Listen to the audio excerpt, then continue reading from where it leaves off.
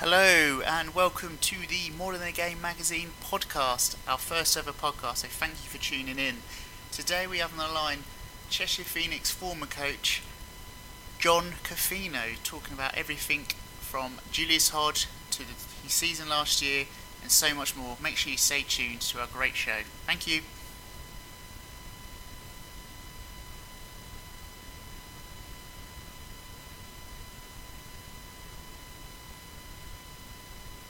For helping us out with this, John.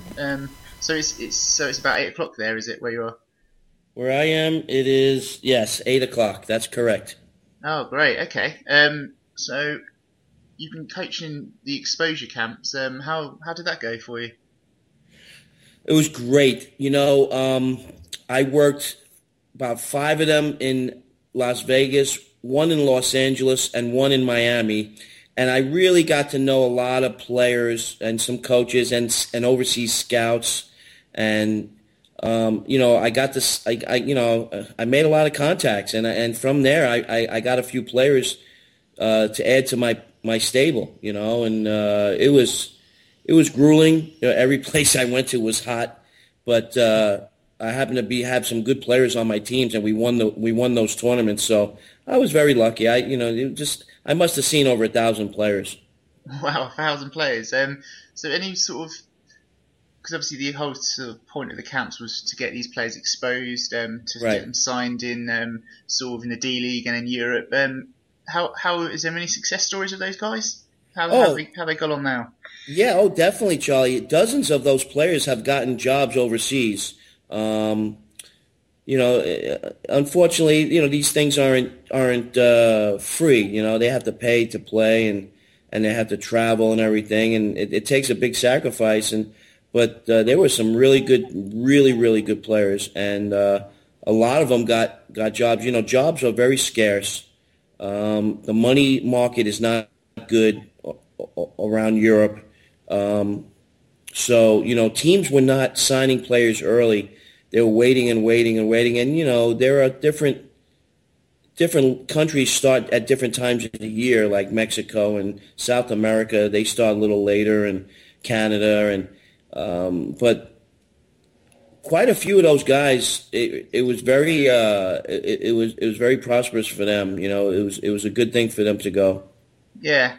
So because I know there's a few players in the BBL who sort of went back out to this camp to play. Yeah. I think Mikhail Stibbins signed in Argentina. I mean, what do you think the sort of the best option for these guys is, sort of in terms of Well, signing for different countries, leagues? yeah, I think they should. Not all the camps that they have for these players are good for certain individuals. Like, you want to go to a camp where there's going to be a lot of overseas scouts there. That are going to be guys that are going to see you, and you want to know that there's a lot of placement from these places. I saw some guys. I've spoken to about 6 BBL teams about players that I saw. I've gotten calls from Sheffield and Surrey and Leeds, and it was really nice to talk to these guys and for them to ask me my opinion. And I gave them names of players, and I don't think they signed any of them, but there are so many players out there that they can't get a chance to see. And the summer in Vegas and LA and certain areas around the U.S. is just it's great. It's a huge advantage if you can get to see the talent ahead of time. Yeah, definitely. So I was just looking at your bio, and you've been coaching for 25 years. I didn't realise it was as long as that, John. You've been It's in a the lot of NBA. losses. A lot of losses. A lot of wins as well, I'm sure. Few. Obviously the NBA D League, Yeah. and obviously here in Britain, obviously where we met. What do you enjoy the most about being a basketball coach for you? What really sort of gives you that buzz? The practices, the teaching. I feel like even at the highest level, you still have to learn as a player and as a coach. But I still think there's a lot of teaching to go on. Some players have the attitude like, well, I'm finished with the university. I've played in a couple of countries. there's nothing else to learn, and that's the wrong attitude. I really think there's still a lot of teaching that needs to go on. I think in England too, that the coaches, I think, need to broaden their resume and their horizons and their knowledge of the game, because when you stop learning is when you should get out of the game. And I never stop. I go to coaching clinics. I talk to NBA coaches. I watch videos. I watch games. You never stop learning, and that's the best part of to me. It's fun to see a player develop, and you teach them something on the practice floor, and then they apply it in the game. It was just amazing, just amazing. Yeah. So I mean, what sort of coaches do you really sort of look up to, if you like, sort of really like the way they're doing it? I can just think of a few. Obviously, Steve Kerr recently in his phenomenal achievement at the Golden State. For you, who sort of really sticks out? He does, but every coach that I speak to and admire, they all say the same thing. You have to have players. You have to have good players. And they have to be coachable. And they have to buy into what you're selling. Like obviously Popovich is the man right now in the NBA, and because he has a certain system and he'll bring in a certain type of player. And if that player doesn't buy in to the concept of team ball and what he wants, then that guy doesn't last very long with that club. So Popovich is a guy I admire. Bob Hill is one of my mentors. Bob Hill coached 5 NBA teams, head coach. I call him constantly, and just the experiences that these guys have. It's incredible.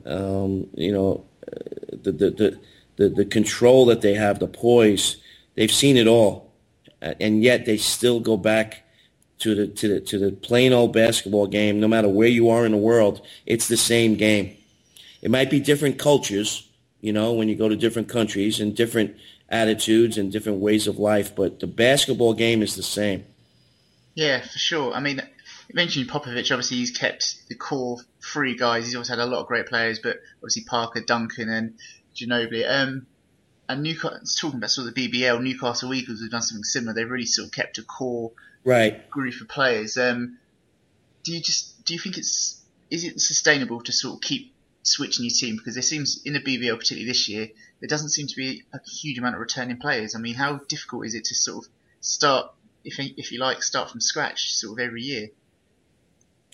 I think what guys are, I think it becomes a financial issue. If someone's successful, they feel that they could go to another level higher and get more money, which is okay for them. You should aspire to go as high as you want. But I always advise guys, you don't want to be a lifer, that's for sure. But with Newcastle, they have a lot of older guys that are pretty set there, and I don't know if they want to make a change. And consistency and continuity there has been their mantra, and they've been very successful. And they to me, they are the example of how it's supposed to get done on the court, off the court. But they have veteran players, and they bring in maybe 1 or 2 different guys a year. So they have that core of older players that they probably could play other places, but why? Why would you want to go somewhere else when you could win here and probably make around the same amount of money? But a young player, well, he wants to move up the ladder. England isn't the highest level. It's not the lowest level, but young players want to move. They want to keep making more money. And, it's hard. It's hard to have that retention of players.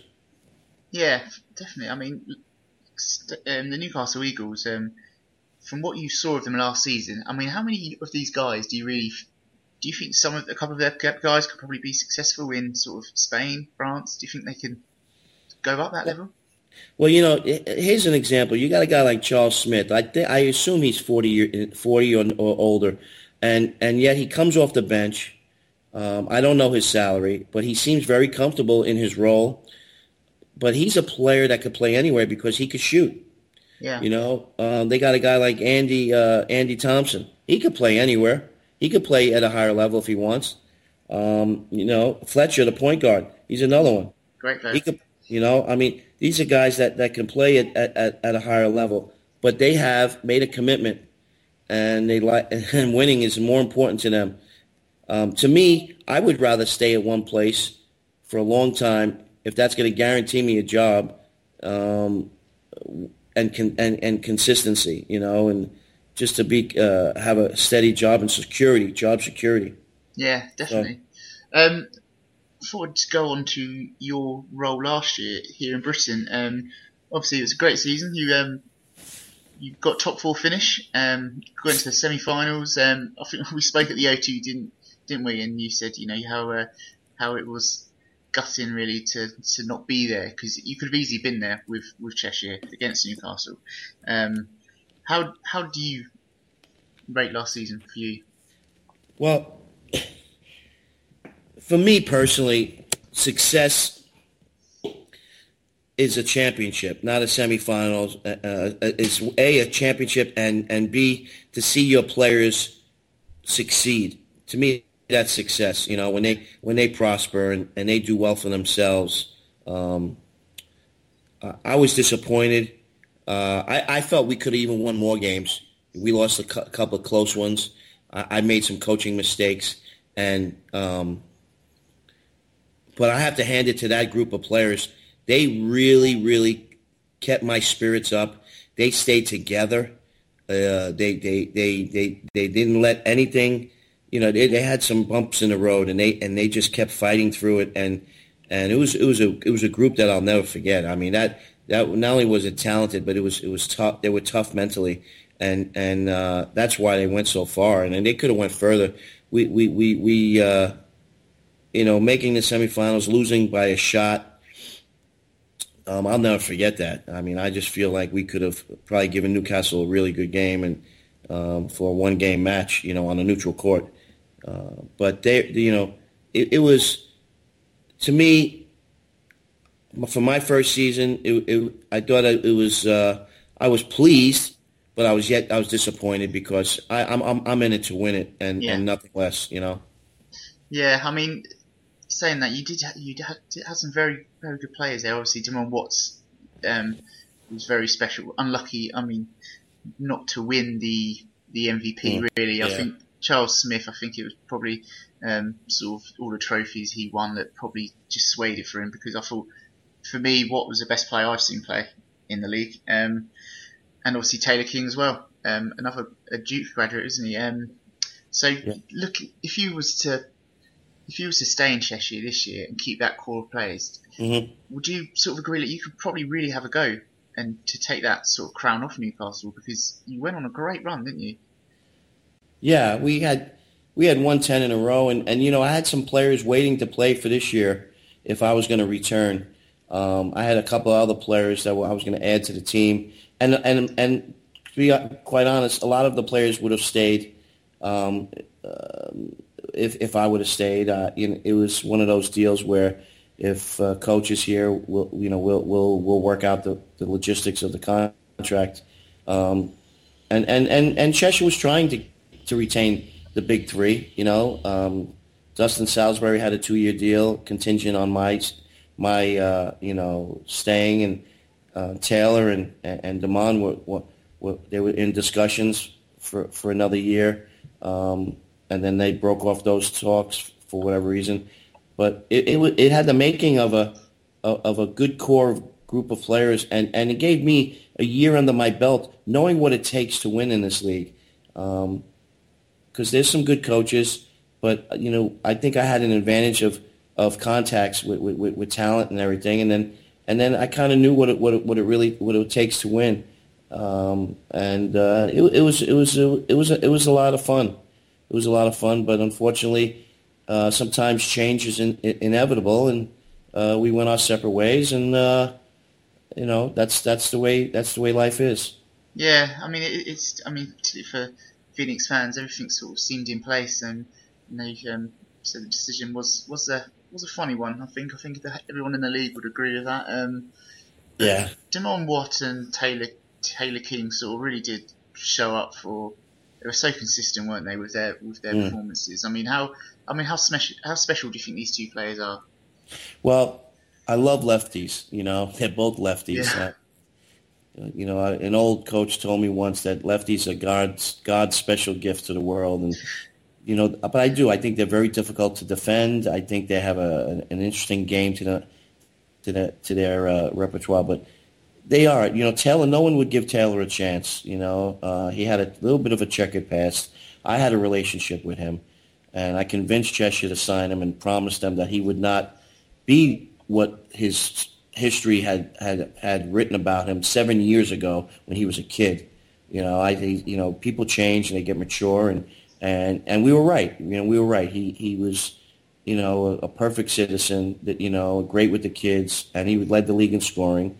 And Damon Watt was someone I knew from a few years ago who I tried to sign with my team in Texas, and I missed the chance. I stayed in touch with him and followed him when he was in Iceland, and he, he's not as big as he looks, but he plays bigger, and he's one of those quiet assassins, and just had a magical year. I mean, I think he got 4 Player of the Months, 4 or 3. It was amazing. I mean, the guy was just. I mean, he was. And, a lot of people don't realize Taylor, Dustin, David Aliu, and all the other perimeter players. They prospered from Damon being so tough inside, and Damon, because we had great shooters, he benefited because no one could double team him. Because if they left one of our shooters open, they would pay. So it was a good mix of players inside and out, and it was really enjoyable. Yeah, I mean, I interviewed him, and he seems a very humble guy as well. Are you a bit surprised he's down in London? I think. Well, yeah, it's funny. I was trying to contact him, and he must have been away because the week I was contacting him, I had a tryout for him in the NBA Development League with the Golden State Warriors. They won the championship, their D-League team, and I had a tryout. They want, I convinced their front office and the coaches that they should give this guy a look. And then the next thing I know, he's in London. I'd heard rumors that he might go to Japan, but he likes the big city, and I think he'll enjoy that, and he'll be good. He'll be good for London, that's for sure. Definitely, yeah. I think that's sort of been their marquee signing this year, really. Oh, tremendous get for them. Tremendous. Especially, yeah, with losing Sullivan and obviously Zaire Taylor, sort of what you were talking about earlier about players getting opportunities. Zaire Taylor got an opportunity to play in France, and he took that, and so it left a gap open, and I'm sure he'll do very well. I think he turned his ankle actually last Friday night, but I think he'll be back for the next game for London, which is always a shame. I'm very happy that the players from last year signed on with at least got a job. Like Taylor's in Lithuania and Damon's in London, and Dustin Salisbury's in France, and David has stayed on. He had a 2-year deal. I'm happy that almost everybody has continued their career, because you don't want any gaps on your CV. Yeah, no, definitely. I think it's important to keep playing season after season. And Taylor, I didn't realise Taylor was in Lithuania. That's interesting. Yeah, he's in Lithuania on not a great team, but he's playing well. Typically having double games. 25 points and 12 rebounds. We stay in touch. I stay in touch with Dustin also, and just following them, seeing how they're doing. Everybody seems to be happy. Yeah. So. Talking about maybe a less happy time. The Julius Hodge incident. Obviously, I know it got quite a lot of publicity, which is a shame really, because Cheshire were doing some great things at that time, weren't they? And it was obviously this incident happened. And when we spoke last time, you said it wasn't. It was out of your hands. Do you think that really sort of ruined your relationship with Phoenix? Do you think? Yeah, it's funny how it all got twisted around. There were some guys that didn't get along with Julius, and I wasn't one of them. I had a great relationship with Julius before he got here. We had a good relationship when he was here, but he had a couple of maybe disagreements with some people, and they felt that they wanted him out, or I don't know why. They never really gave me a reason. They just did it, and then I found out after. I found out actually, from Taylor and Julius that he wasn't that he was released. Really, because obviously that was a massive problem for you because it was your plan was sort of not around Julius. That's probably not the right. It's probably not right, but he was one of your big guys. I mean, it was a massive thing for the Charlie. British League. Charlie, he was a big part of our success. We had won 10 in a row, Charlie, going to Christmas. 10 in a row. Yeah, I mean, he was a character. You could see that on the court. Just watching him. He was a character. But you need characters, don't you? It's very rare that the BBL gets a guy of his CV, of his pedigree. And, I got to hand it to, Cheshire. They did try to accommodate him early when he first got here. They tried to give him everything nice, make nice accommodations and a car and all that, and make him happy and everything. But it's different. This is a different. Even though we speak the same language in that country, it's just different. And things started to sour, and this cost me my relationship with Julius also. Unfortunately. Have you not spoke to him since? That I wanted him out or what? But nothing's further than the truth. I wanted to keep. I didn't want any change. Yeah. You win 10 on the bounce, and only a fool would change things. Yeah, of course. Yeah, I mean, it was sort of again quite new because Julius is such a unique character, and because of anyone that's been anywhere near the NBA to play over in Britain is huge. And obviously that came with a lot of media attention. But another guy that got quite a lot of attention was Mr. Paul Sturgis. Am I saying his name correctly? Sturgis, yes. Sturgis. You were a big fan of him, weren't you? I was. I felt like, I thought it was a no-brainer to bring him in for the purpose of he's British, he's big, we were lacking size. He was excited to come. He didn't want to be a publicity stunt, and he could play the game. He was our most improved player at our end of season party that we had. He was. I said that he was the most improved player on the team. That's great. I mean, because I read an interesting article actually. I think this was when he was in the D League, quite a while back now, I think. And they would sort of his then coach. I forgot the guy's name now. He would try and train him like he would train the other players, and what you'd find is you'd be doing laps, and then poor Paul, his feet would be bleeding, and it was, quite sad really to hear that, because, like you said, he was a good player, but, I mean, how sort of, did you have to treat him, not differently, but did you have to sort of take that into consideration that, yep, he's a big guy, however, he probably won't be able to get up and down the court the way sort of Taylor would, for example? Absolutely, Charlie. If there was a book about Paul Sturgis, I think the title would be "It's Not Easy Being Me," and it's true. He's not the quickest. People always say, "Oh, I wonder if he could."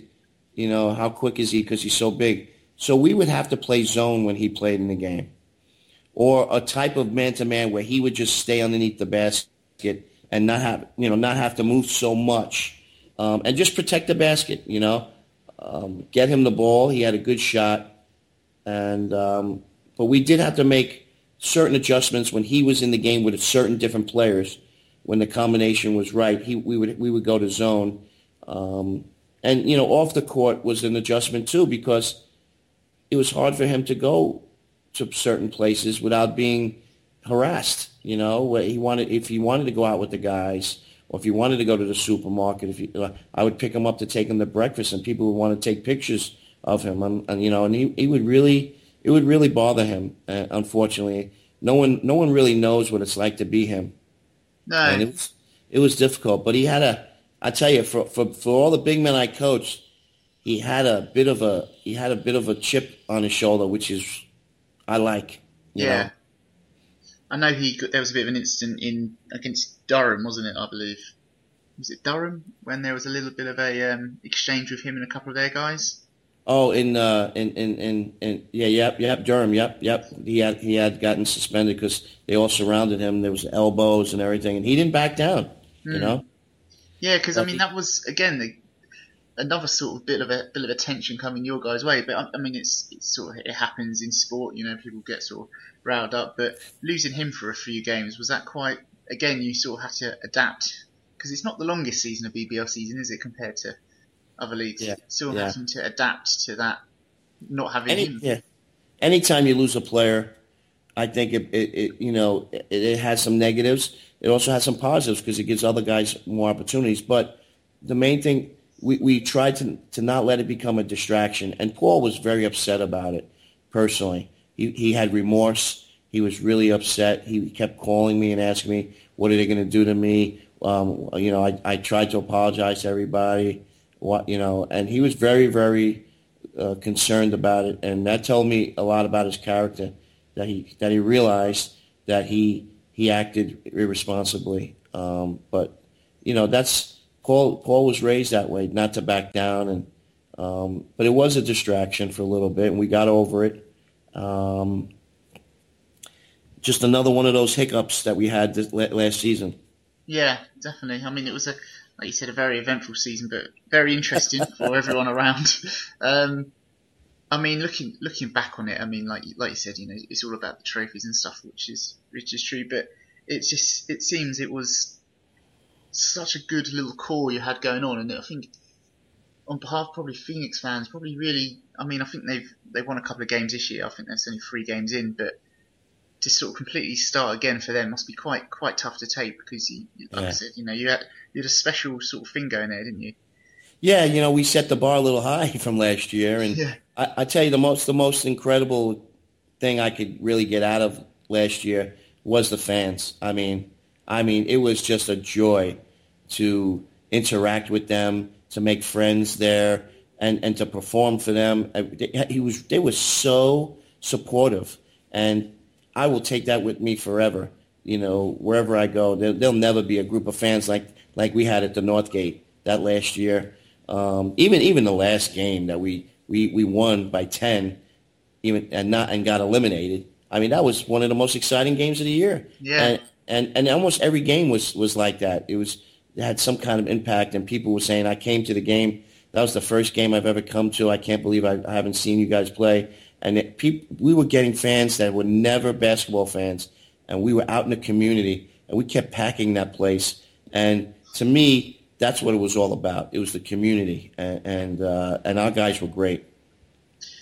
Yeah, I mean, you said in a previous interview you've done, you said maybe the BBL should look at the playoff system. I mean, Yeah. it is. Do you think it's a bizarre way of doing it? The aggregate score. Yes, it's bizarre.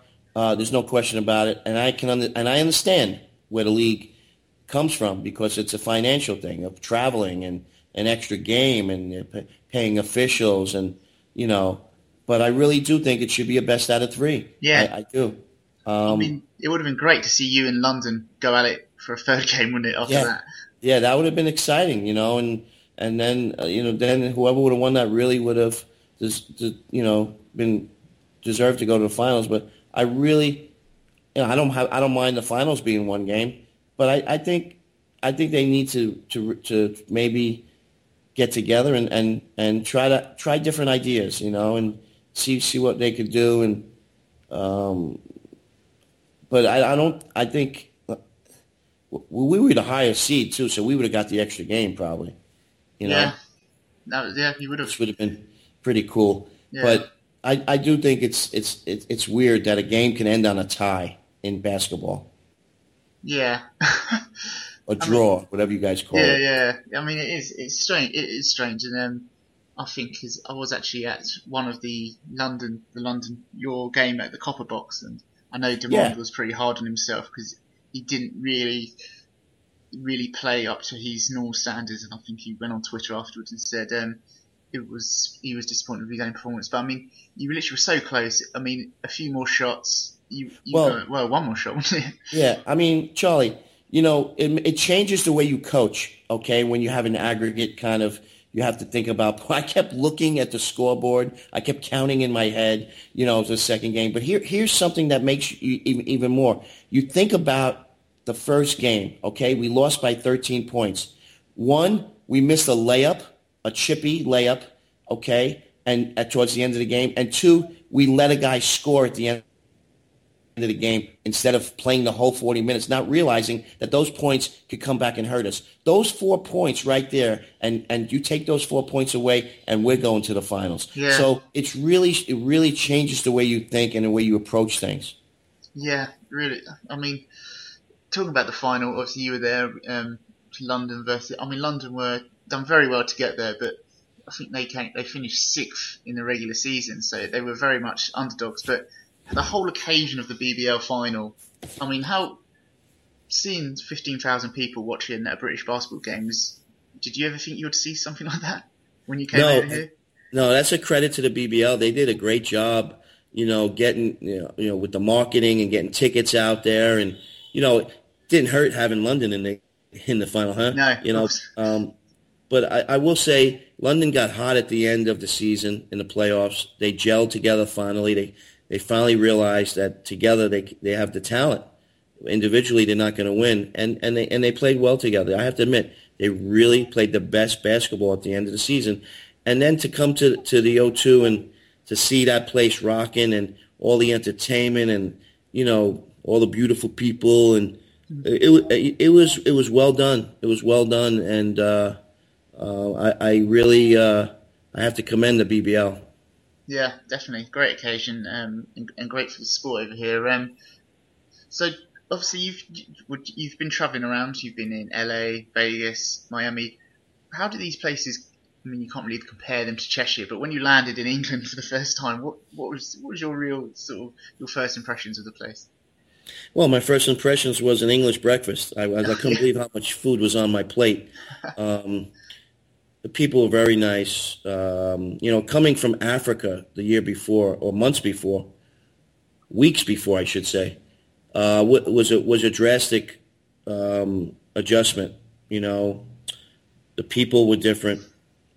They spoke English. Chester was probably the nicest place that I really underestimated, because it was it was a perfect place. It really was. It was very quiet. Had a lot to do there. Downtown was nice. The city, everything was really, really, really. And that's not to take away from places like Plymouth, which I like, and Newcastle's a great little town there too, and Leicester. There's a lot of great little areas in England. But I was very fortunate to go to Cheshire, and my first impressions was, where's the sun? Yeah. Yes, definitely very different from coming from LA, Of course. Whereabouts are you at the moment, John? What's that? What's your current project at the moment? Funny you should ask, Charlie. Funny you should ask. You know that I have kept it quiet. People have been hounding me for months, and you're going to be the first one to know. Brilliant. I am in the city capital, the capital city of Tbilisi, Georgia. Right, okay. I'm the coach of a men's team in the Super League, and I'm running the youth program here. And I'm actually waiting for my Americans to arrive. One gets here tomorrow morning. But it's an incredible place, Charlie. Yeah. Yeah, I got very lucky. That's great. I mean, especially with the youth setup as well. I mean, that sounds like something would suit you perfectly. Yeah, they're excited about it. They really want to push the young play, and there's some really, they love basketball here, even though football's their number one sport and they like rugby. But basketball is growing here, and there's some talented players here, and they all love basketball and they love the NBA. And I'm the first ever American coach to come here. Oh wow, another little bit of history for you then. Yeah, that's brilliant. I mean, so you've got Georgia added to your list as well. Yeah, when I tell people I'm coaching in Georgia, they think I'm in the United States, in Atlanta or something. Yeah. No, very different. I mean, in Europe, so you're still in Europe. That's brilliant. That's good to hear, John, that you're back coaching. Thank you. I think it's very important for. I mean, they've got themselves a great coach, so I'm sure you'll do you do brilliant there. Have you been catching up with much of the news about the NBA? How do you feel the finals went? Did you get to watch much of it? Yeah. I felt like Cleveland was shorthanded, a lot of injuries. I think Cleveland's going to be up there again. I think they'll win the East, and they have a chance to win it all. I just got an email from the Lakers GM. I got an email from the Denver Nuggets congratulating me because, there's some NBA players from Georgia. And the guy Pachula, and there's a few NBA players that have come from this area. So I wanted the teams in the NBA to know that I'm here if they need me to look at anybody or if they need any help with anything. And they all got back to me. It's just phenomenal that some of these people and they're all in training camp right now. Yeah, they took the time to write me back, and that's great. So you're helping out the Lakers. Yeah, they need a little bit. They need a little. They do, yeah. I mean, talking about sort of the Lakers, and I was going to ask you about this. Kobe Bryant came out a few years ago and said he feels European players are sort of. He feels they're maybe not advancing the Americans, but for technically good play, he feels the Europeans are improving tenfold. I mean, would you agree with that statement? I do. I think their game is pretty simple, where we're more flashy in America, and we like to cross over somebody and break their ankles or do a 360 dunk, where these guys are more basic and simple and straightforward. Less distracted, unless they start, watching too many NBA games. But I want to bring these kids up here.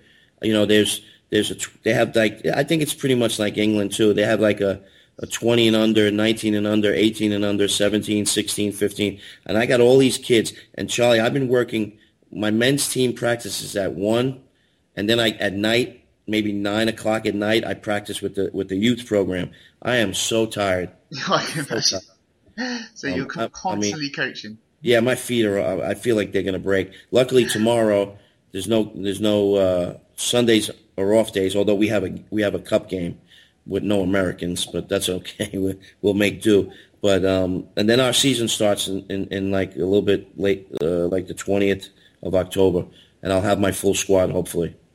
And a kid from, check this out, Charlie, a player from my team is playing with Taylor King in Lithuania on the same team, and whether he returns to me or not will determine whether I bring in another American. So if the guy stays, he's like a 6'8" lefty.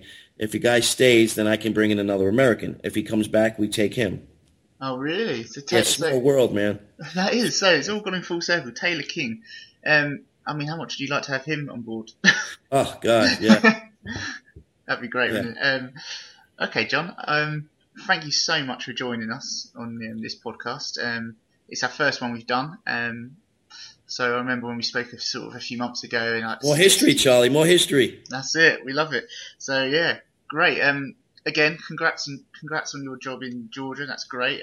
Yeah, you want it? The team is Sokumi. Great. Okay, I'll check those guys out. That sounds again another challenge for you. It's great. Big challenge. The language, unbelievable. Oh my goodness, it's a tough language. Tough language. Do they get you?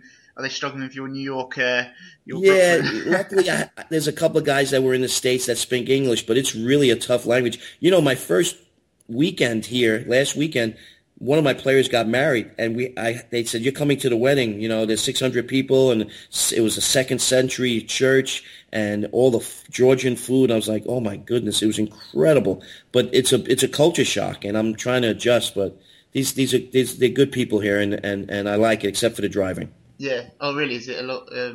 Yeah, it's just a free for all. It's every man for you. Got to just play defense. Oh, really?